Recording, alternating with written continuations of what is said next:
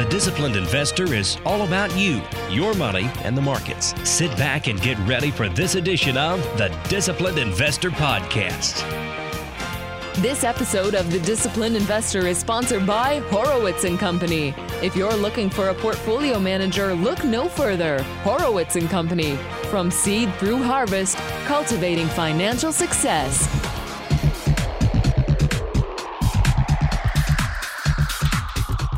They're floating a 100 basis point hike. Oil plunges. What happened? Earnings season off to a slow start. This week, we saw the financials and some commentary on markets and economics. All this and much more on episode number 774 of the Disciplined Investor Podcast.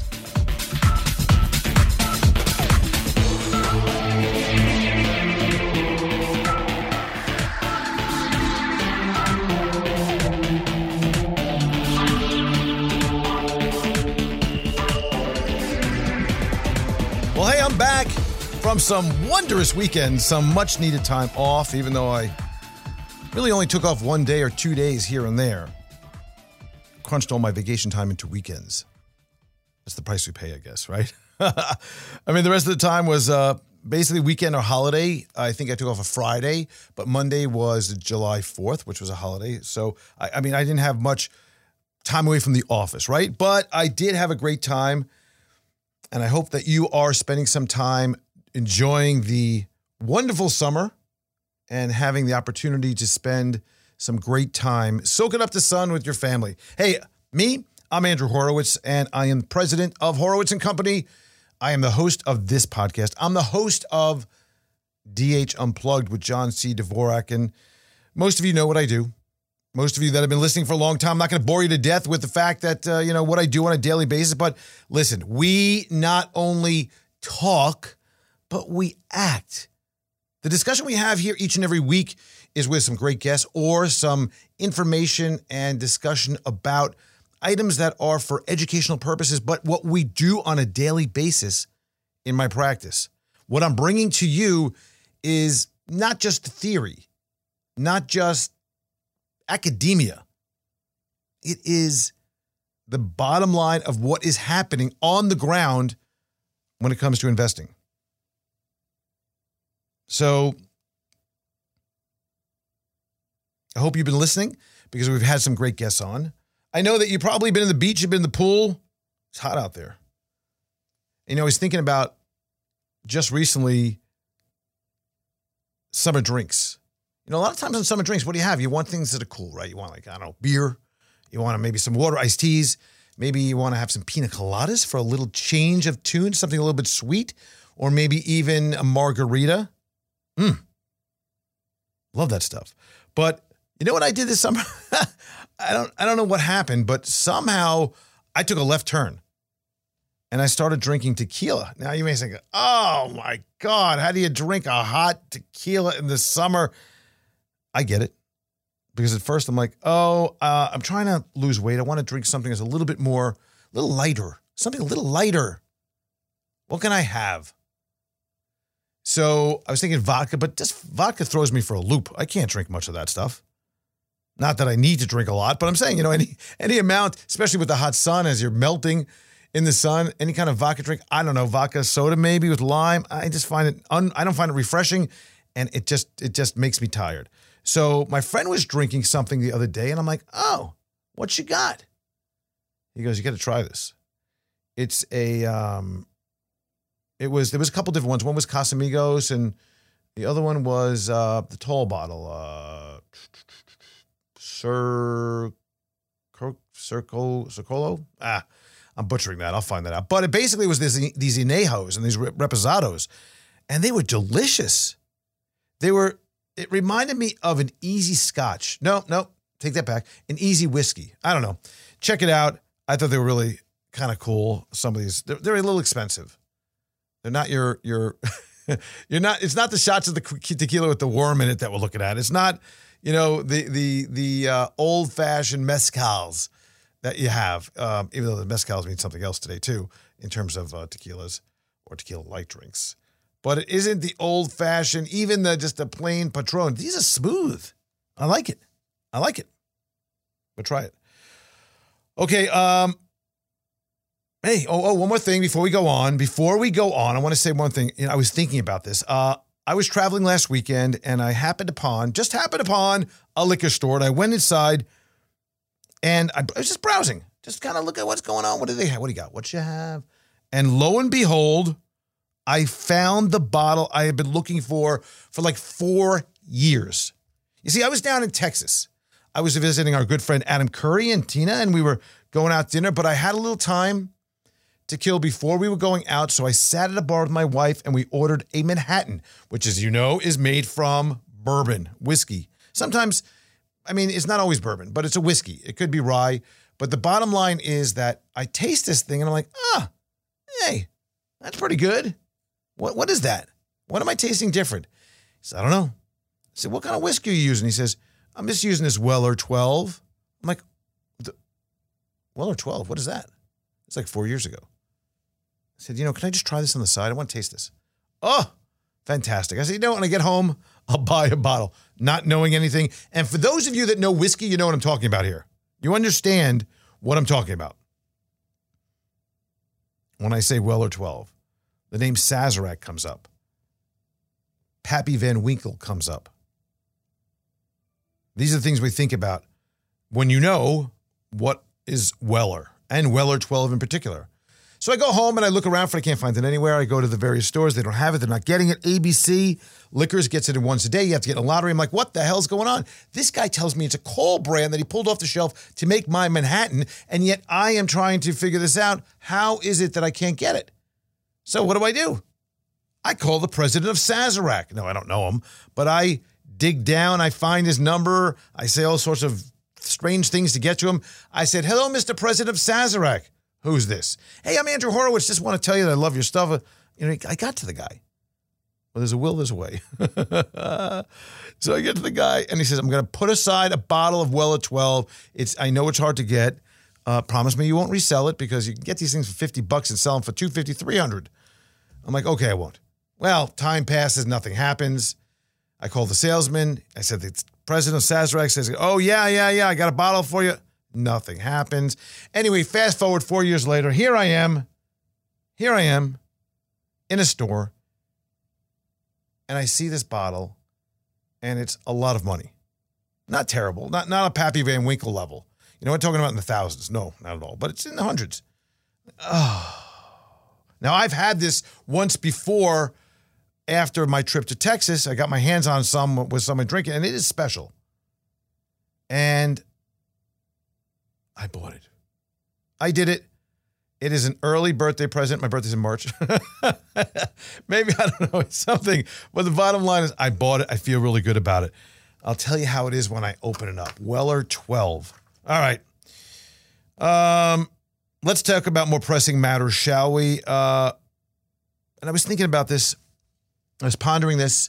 Vacations are good because you get to think, step aside, step back, do an assessment. I always tell you, just get away from the screen for a little while. Get away from the phone for a little while. Let's see things from a different perspective. I talked about this when I talked about the haircuts, right? Why don't you do your own work in certain areas? Why shouldn't you manage your own portfolio for the most part? Because you don't have the perspective to do so. But how do you get perspective? You can step back. Step back. And you can find out a little bit more about yourself and what you're doing. And when you do these things, what you do is you start thinking about things that you're not thinking about normally. And I started thinking about all these people that I've been talking to recently on my vacations and all that. And what do you do? They say to me, investment advisor. Oh, they say, I'm not looking at my statements. Like, what do you mean? It's too painful. Like, oh. So what are you doing? Well, it will recover one day. And, I'm just, I can't bring myself. I can't do it. Sound familiar? Are you doing that? I bet some of you are. I'm not looking. Not logging on. When it comes to the mail, I'm not peeking, throwing it out because it's fear. And I get it.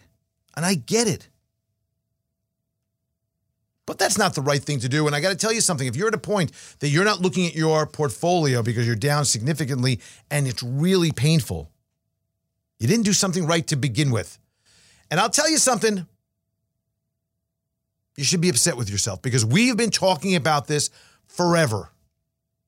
The last 2 years, we have been talking about diversification and perspective. We've been talking about the flower garden. We've been talking about leaning towards value. We've been talking about the issue about interest rates coming up and inflation protection. I mean, like ad nauseum, right? And I did that purposefully. I wanted to, let me tell you what it is.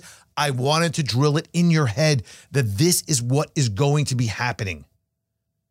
While we saw over the last 10 years a situation where there was very little chance to make too many mistakes as interest rates were coming down, as liquidity was flush in the markets, buy the dip was the absolute play. And then we got to a point where things got so hot and so much money was embedded in the markets and people lost their minds.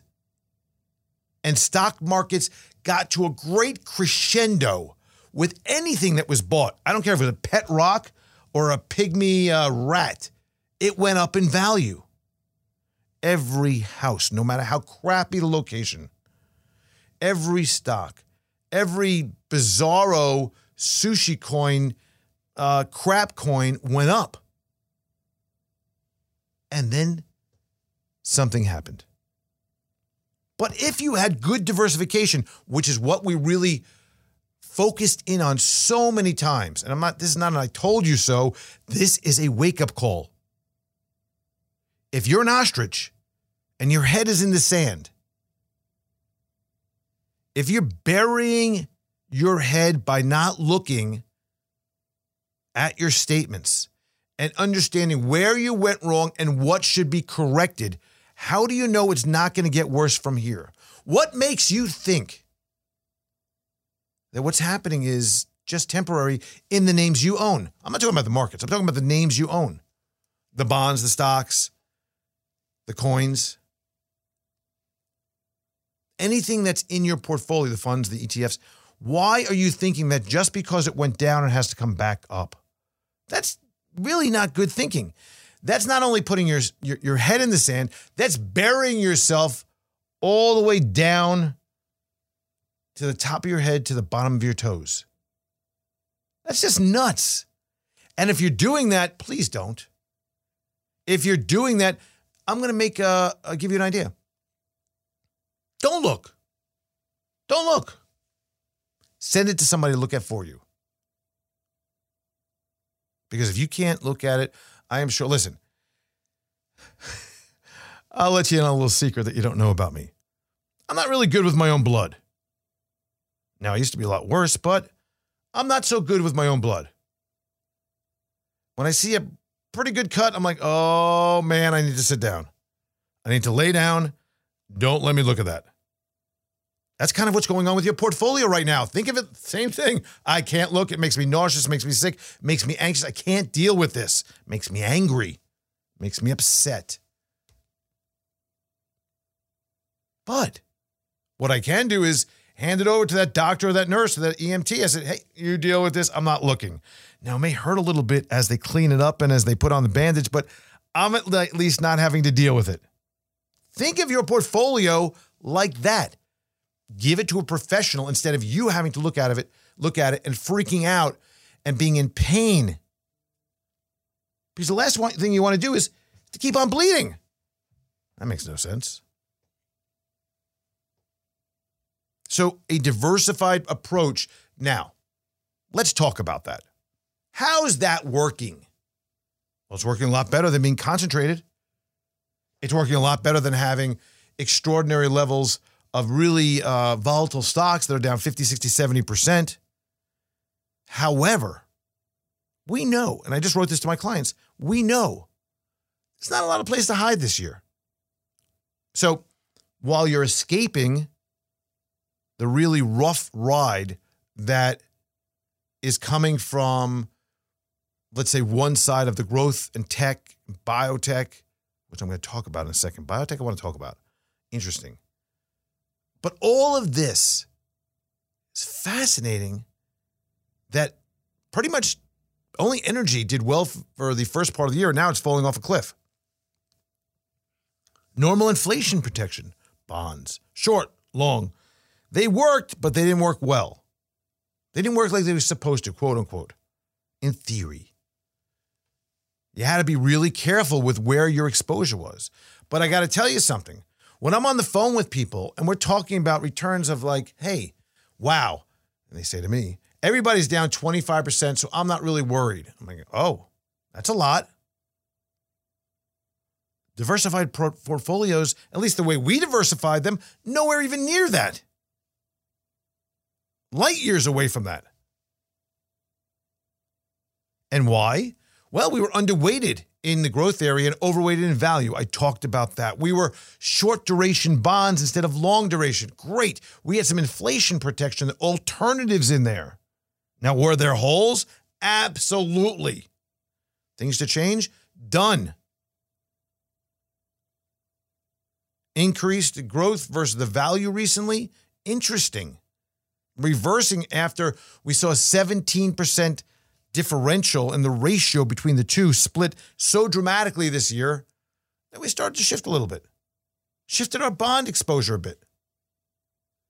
But that doesn't happen if you're not looking, right? If you're not looking, you can't diagnose. It's impossible. So if you're not diagnosing, you can't be making changes to create a more healthy portfolio for yourself. I'm not talking about trading. That's a whole different story. Yeah, we have that. We do that for clients. We're more actively involved in certain portfolios and strategies. But I'm talking about our core asset allocation. You know, the kind of stuff that can be considered boring to those that need that shot of adrenaline. The truth is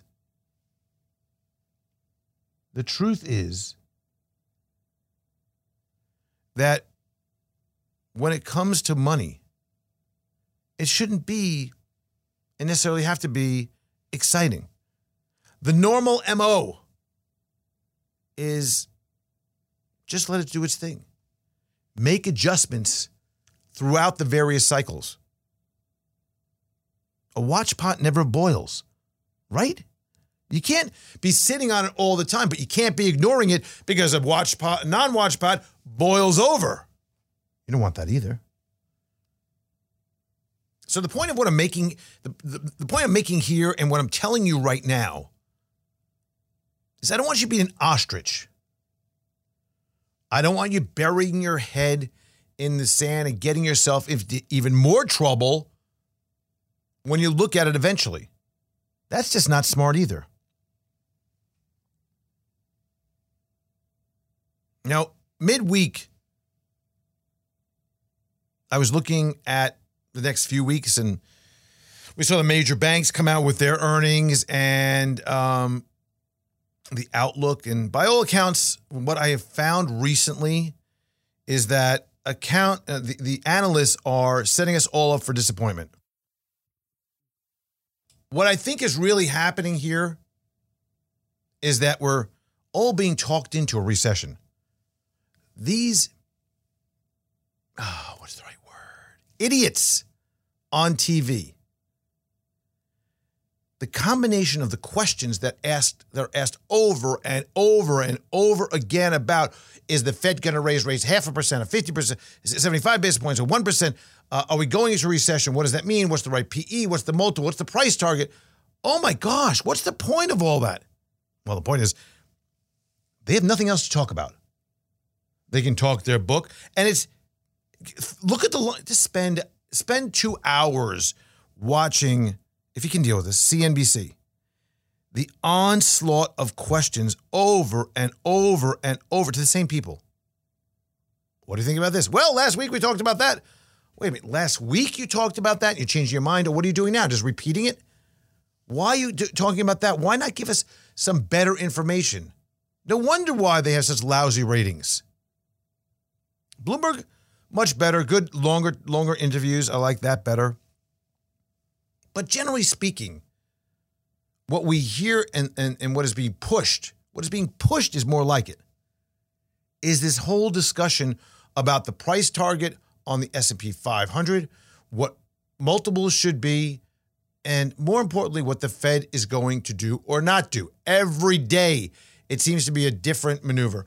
While everyone who has ever studied finance knows something to be true, when it comes to the economy, it doesn't turn on a dime. It's a very slow process of moving, and it takes time to change. And the idea that the Fed can move a 50, 75, or 100 basis points, and that's what we're talking about this meeting, because retail sales or because housing starts or because the inflation number was this or that, is bizarre. Once again, this Fed thinks that they are so important, so powerful, they can actually do what they're doing on such short-term basis.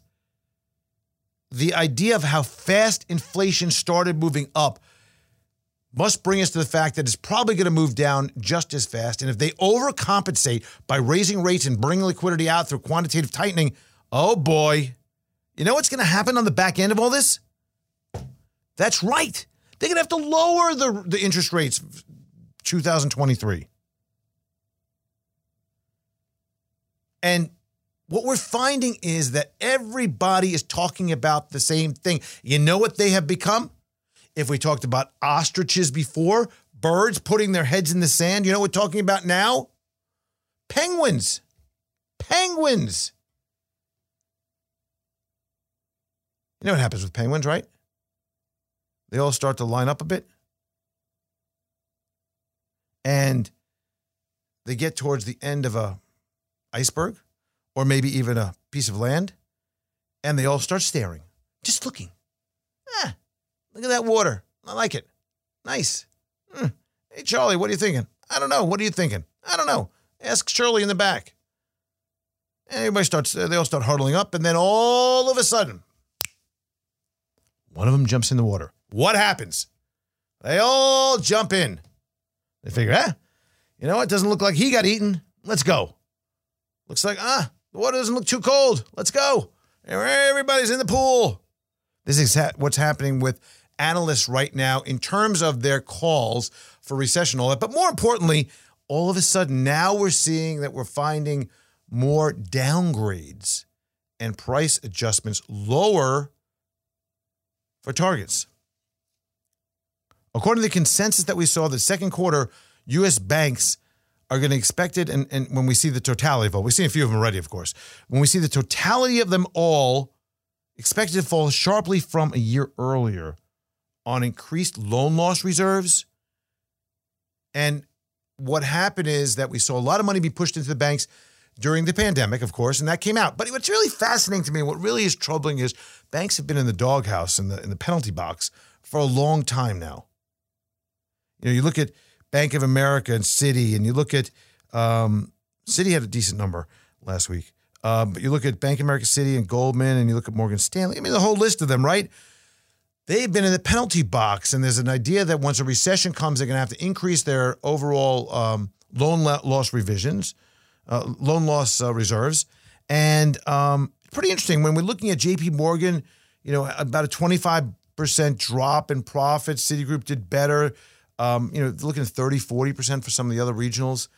And what's happening is that they're reversing. They're reversing the loss reserves that they put aside, and then they moved out during the recovery, and now what's happening, they're putting it back. So all that money that is there is being pushed in. So this shouldn't be counting towards or against earnings, in my opinion. If this is money that needs to be put aside from time to time, they should put that aside into a different category and not push it towards earnings. That's just silly. But that's what banks do.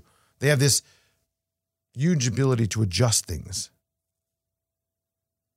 But even with the higher rates that we've seen, which is often a good opportunity for banks, because what we have is the net interest margin that is the bread and butter of what banks make, right? They loan out money at the long-term rate, and they take in money and pay out at the short-term rate. But right now, we have an inverted yield curve, a pretty rough inversion right now, too. But analysts are not only all of a sudden, it is pretty quick, the last week or two, maybe even 3 weeks, cutting price targets, but they're really going a little too far, in my opinion. Because there is a dire outlook right now, but I think a lot of that is priced in terms of the banks. Technology, small tech technology, some of the fintechs, some of the ones that will be here, really took it on the chin, and I think some of them are mispriced to a pretty significant degree. Biotechs, which I'm going to talk about in a second, pretty important to look at those. But I think what we're finding is somewhere along here, I guess what we'd have to call peak pessimism.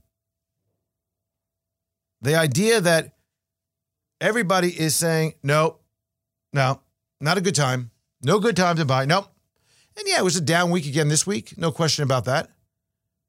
Or last month, I should say. The month is really what I'm talking about. The last month has been rough. Last 2 months, 3 months. I'm talking about the general trend, right down. It's got a long way to break to the upside. But what's interesting here is that everybody I talk to is like, oh, no, not a good time. Which I think is really a fascinating time to start thinking about, hey, where are the opportunities? Because usually when nobody wants it anymore and the selling has been exhausted, there's opportunities. I'm not talking about an opportunity to get back to the highs right away or ever. But some of these names, even if they go up 100%, they're still down 50% from where they were. You take a stock that was at 100, down 80% is at 20, goes up 100% to 40, it's still down 60%. Right? Does that make sense? So with the bad news out for JP Morgan that we saw, for example, and looking at the outlook and considering the loan loss reserves building, is there anything really good to say? I mean, yeah, we saw some good numbers from a few banks. But I still think that we're talking ourselves into a recession. The penguins have lined up. They've all jumped in the pool, one after the other. And who are these penguins? Well, the analysts, the economists, the price prognosticators, all of these crazy dudes and dames that are just out there following each other because they need to stay and be consensus. But here's the bottom line when it comes to this. Just like we talk about when it comes to being an ostrich, maybe there's a better option.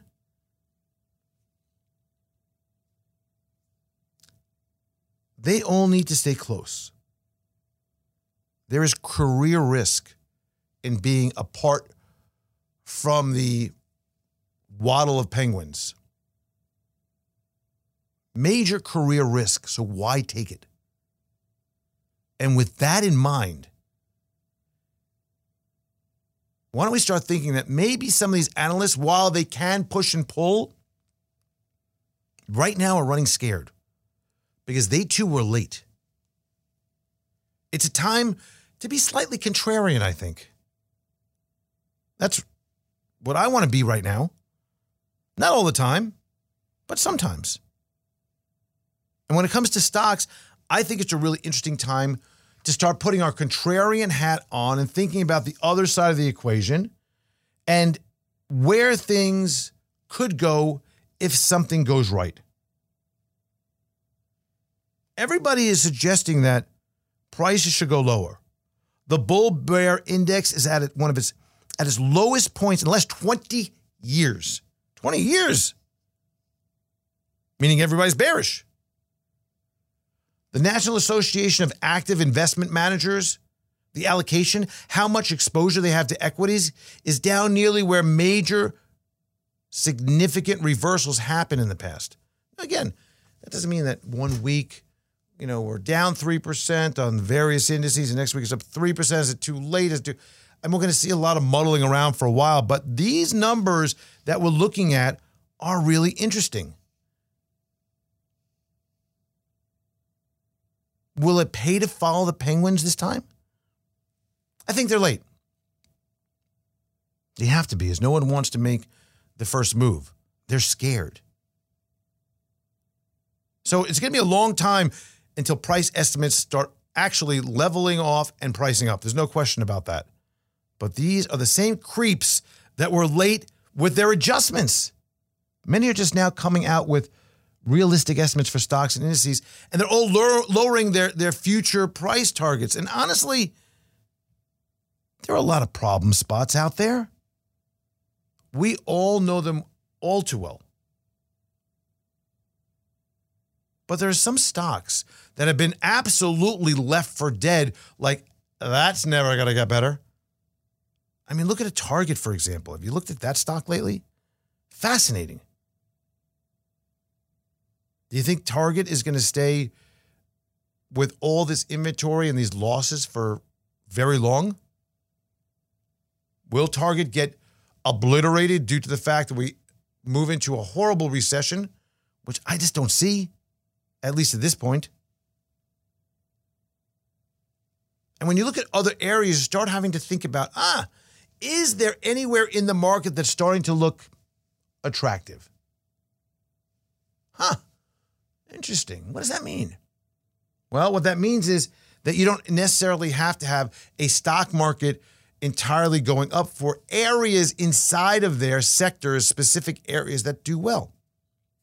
Take a look, for example, at biotech. Totally crushed over the past year or so. The individual names and the indices just obliterated. Why? Well, earnings. Early and late stage, or really early, but even the late stage, many biotechs don't have any earnings. They don't have much to show for what they're doing, except for potential. And usually they need more cash infusions over time to keep things going. And if we are doing it in a time that money is more expensive and there's less liquidity, well, it's not so good for these companies. Companies in the biotech area that are developing various drugs and cures are much more aggressive than even some of the early stage technology companies that actually have a product. The question is, does anybody want to use it? Much different than we don't even have a product yet because we don't know if it works. We think it works. But here's something interesting. As many people are abandoning many of these names and just saying, anything that doesn't have earnings, I'm not interested in. I'm staying away from it because Jim Cramer said you can't do it like that. And this falls into that category. Yeah, you want to hear something really interesting? Take a look at XBI, moving around a lot. But from the bottom, in, I guess, about May to mid-July, up 28%. And there was a long consolidation there. So the question you have to ask yourself is this an early sign that some speculation on these beaten down names throughout the biotech area and maybe even some other areas that don't have earnings but yet have a very bright outlook could be coming back? That maybe there's some speculation on, hey, you know what? This has been beaten up too much. Different than the speculation of, oh my God, it's hitting all-time new highs. I'm 15% a day. I got to get in. Much different mentality. But they threw out everything. They abandoned these names. And maybe now some of the speculation is coming back that, well, you know what? Maybe we went too far. It's possible that we just went too far. So there are opportunities out there. But you're not going to find them if your head's under the covers, watching those analysts on TV, analysts we call them, analysts on TV, the talking heads, or following sell-side analysts. This is not happening. To be clear, there's a huge amount of headwinds. If we're talking about driving, there's potholes in the street.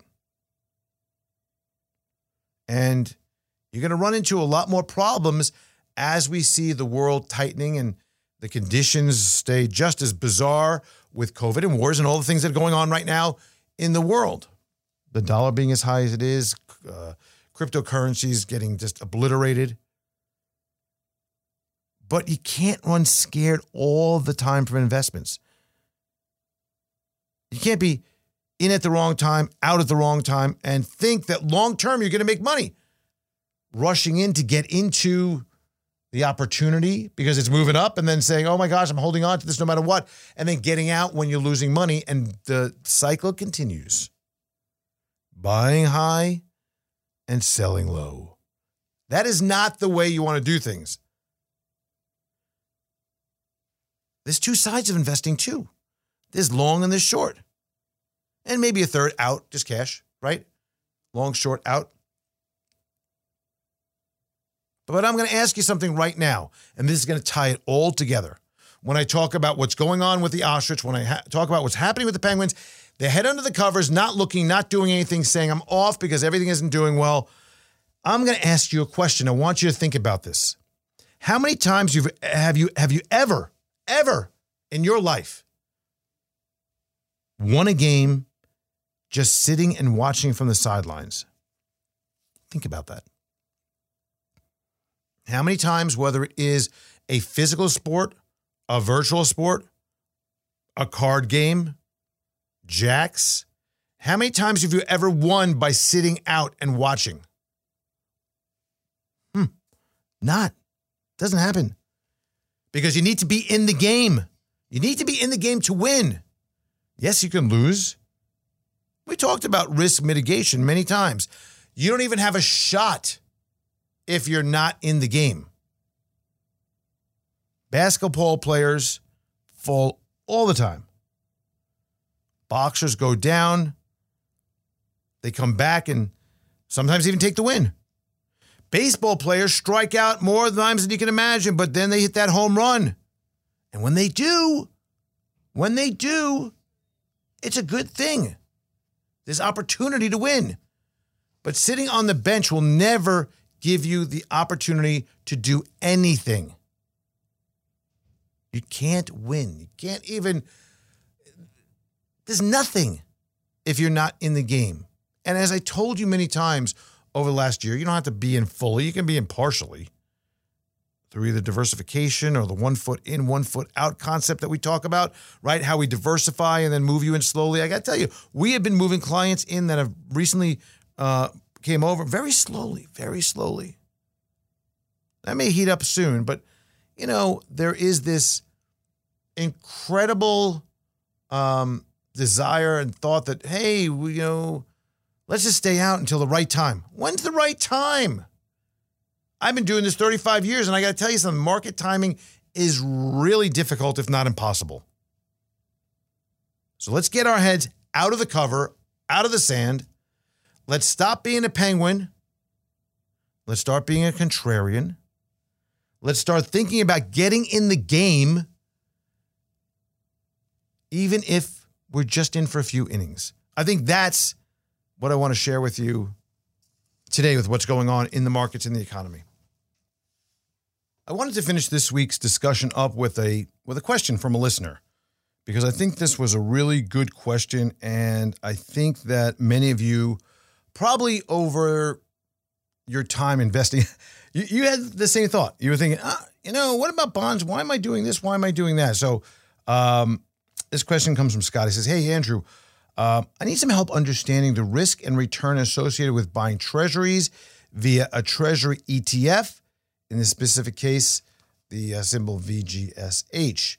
Recently, I've been buying tranches of 2 years when rates move above 3%, and when I have the intent of either holding to maturity or selling if rates dip back a lot lower and I can be replaced elsewhere. The position is getting larger, and I'm starting to think of it as a hassle. If I want to start selling while liquid, I have to go through the process of requesting bids through my broker for all different treasury issues. Yeah, so that's the problem. So I'm wondering if I can simplify this by buying a short-term treasury ETF in a similar fashion. But with my strategy of only buying above 3%, I see a couple of scenarios where the ETF underperforms. So he asked me basically, a couple of different scenarios, what to do. He said, I still don't understand the total possible risk and return differences of either scenario. All right, here's the problem. with your strategy, what you're looking to do is take individual bonds and enter them when interest rates reach a certain level, right? So, as you mentioned, when interest rates move above 3%, I'm a buyer, and then what's happening, I'll sell if they move down because I'll make some money on it, etc. The problem is that that's all fine and dandy when you have individual bonds. And what happens is that you could actually go and sell the whole lot. You know the duration and maturity of your bonds that you bought and the pricing. When you start going into an ETF with this strategy, you have no idea what they're holding. Now, they are holding bonds that are 2-year or less treasured, let's say, but you have no idea what interest rate they bought them at. And that's a big problem. So the risk you have is that they are buying just to buy, not just buying over a certain threshold of interest rate, and that may throw off the entire strategy. Now, let's stop for a second and talk about something that's related to this conversation, but yet not exactly the same. And what I'm talking about is the differential between buying individual bonds and ETFs or mutual funds. Now, the idea of utilizing one of the other will also depend on what your strategy is. What I like to do for my portfolios that are well diversified is utilize primarily bond mutual funds as opposed to ETFs. What we have found over the years is that from the studies we've done over a multitude of time periods and design, by breaking down sectors and looking at managers of different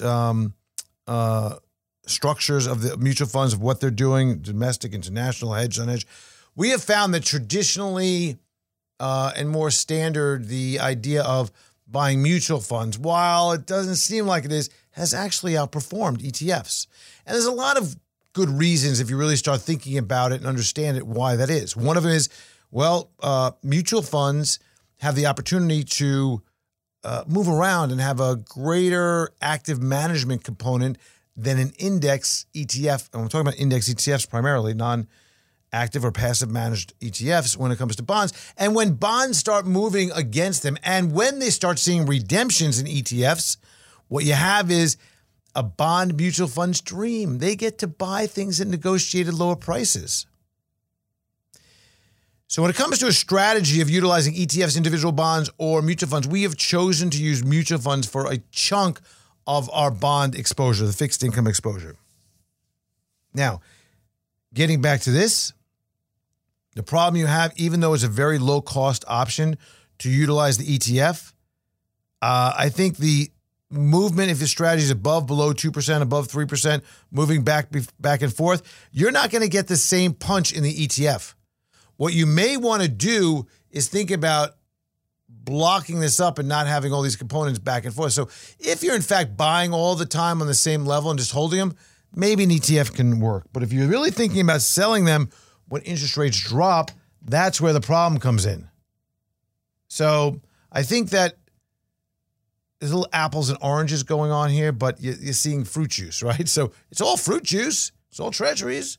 But you have a strategy here. That's what you laid out. You're not asking me, Scott, hey, you know what? I want to buy bonds. What's the best way to do it? That's not what you're looking at. You're talking about a totally different situation here. And I think that's nothing wrong with that. I think that depending on how much money you're looking to make and what you're doing, it seems like a lot of work for the money. And the question is, how much risk is really on the table once you really load up. I think you're right that 2 years are a bit hot right now, but that doesn't mean they're going to be hot forever, nor does it mean they're going to be just staying at these levels either. So I think you have a bit of a conundrum going on. So thanks for that question. You could send me a question. Anybody can send me a question. Just go over to thedisciplinedinvestor.com. And by the way, while you're there, you can click on the Ask Andrew button and ask me a question. But while you're there, take a look at all the different strategies. If I've hopefully jarred you awake today and said, get your head out of the sand. Let's start thinking about looking for opportunities. Let's not just follow everybody and listen to these idiots on TV.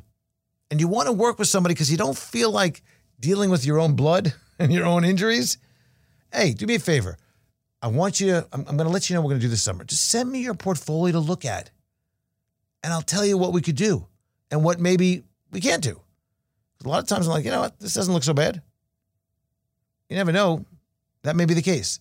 But at least get started on the process of dressing the wound, of taking your head out of the sand, of making sure that you are thinking like a contrarian now and making the right moves. All of that is available on thedisciplinedinvestor.com. That website has all the information about all the strategies. Investology, if you just want to get started, $10,000 minimum. It is an advisor-crafted, a technology-enhanced strategy. Taking the best from Robo and taking the best from advisory and blending them together. And if you're just starting out and you want to do something, but you don't really have all the money, and you think, oh, God, this guy Horowitz takes, $10 million above. No, $500,000 is minimum for global allocations, $50,000 for TDI managed growth strategy, and $10,000 for the Investology platform. Go check it out. Cool stuff on there. Thank you so much for joining me this week and every week. It is this summer. We're taking a little bit of a relaxation in between shows. We'll get back to our various every single week shortly. But right now, I want you to enjoy the summer. Spend some time, well, just playing, doing your thing. But at the same time, do it with purpose. Thanks so much for joining me. I'll see you again next week. Nothing discussed in this podcast should be considered a recommendation to buy or sell any security.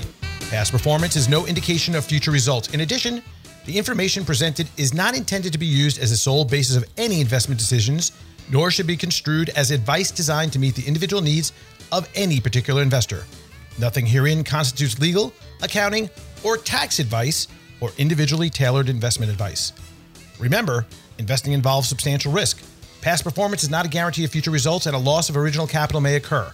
No one receiving or accessing this information should make any investment decision without first consulting his or her own personal financial advisor and conducting his or her own research and due diligence, including carefully reviewing any applicable prospectuses, press releases, reports, and other public filings of the issuer of any securities being considered. Please consider this for educational purposes only. As always, use your best judgment when investing. Horowitz & Company, Inc. is registered as an investment advisor with the state of Florida and conducts business in other states where it is properly registered or is excluded from registration requirements. Registration does not imply any level of skill or training.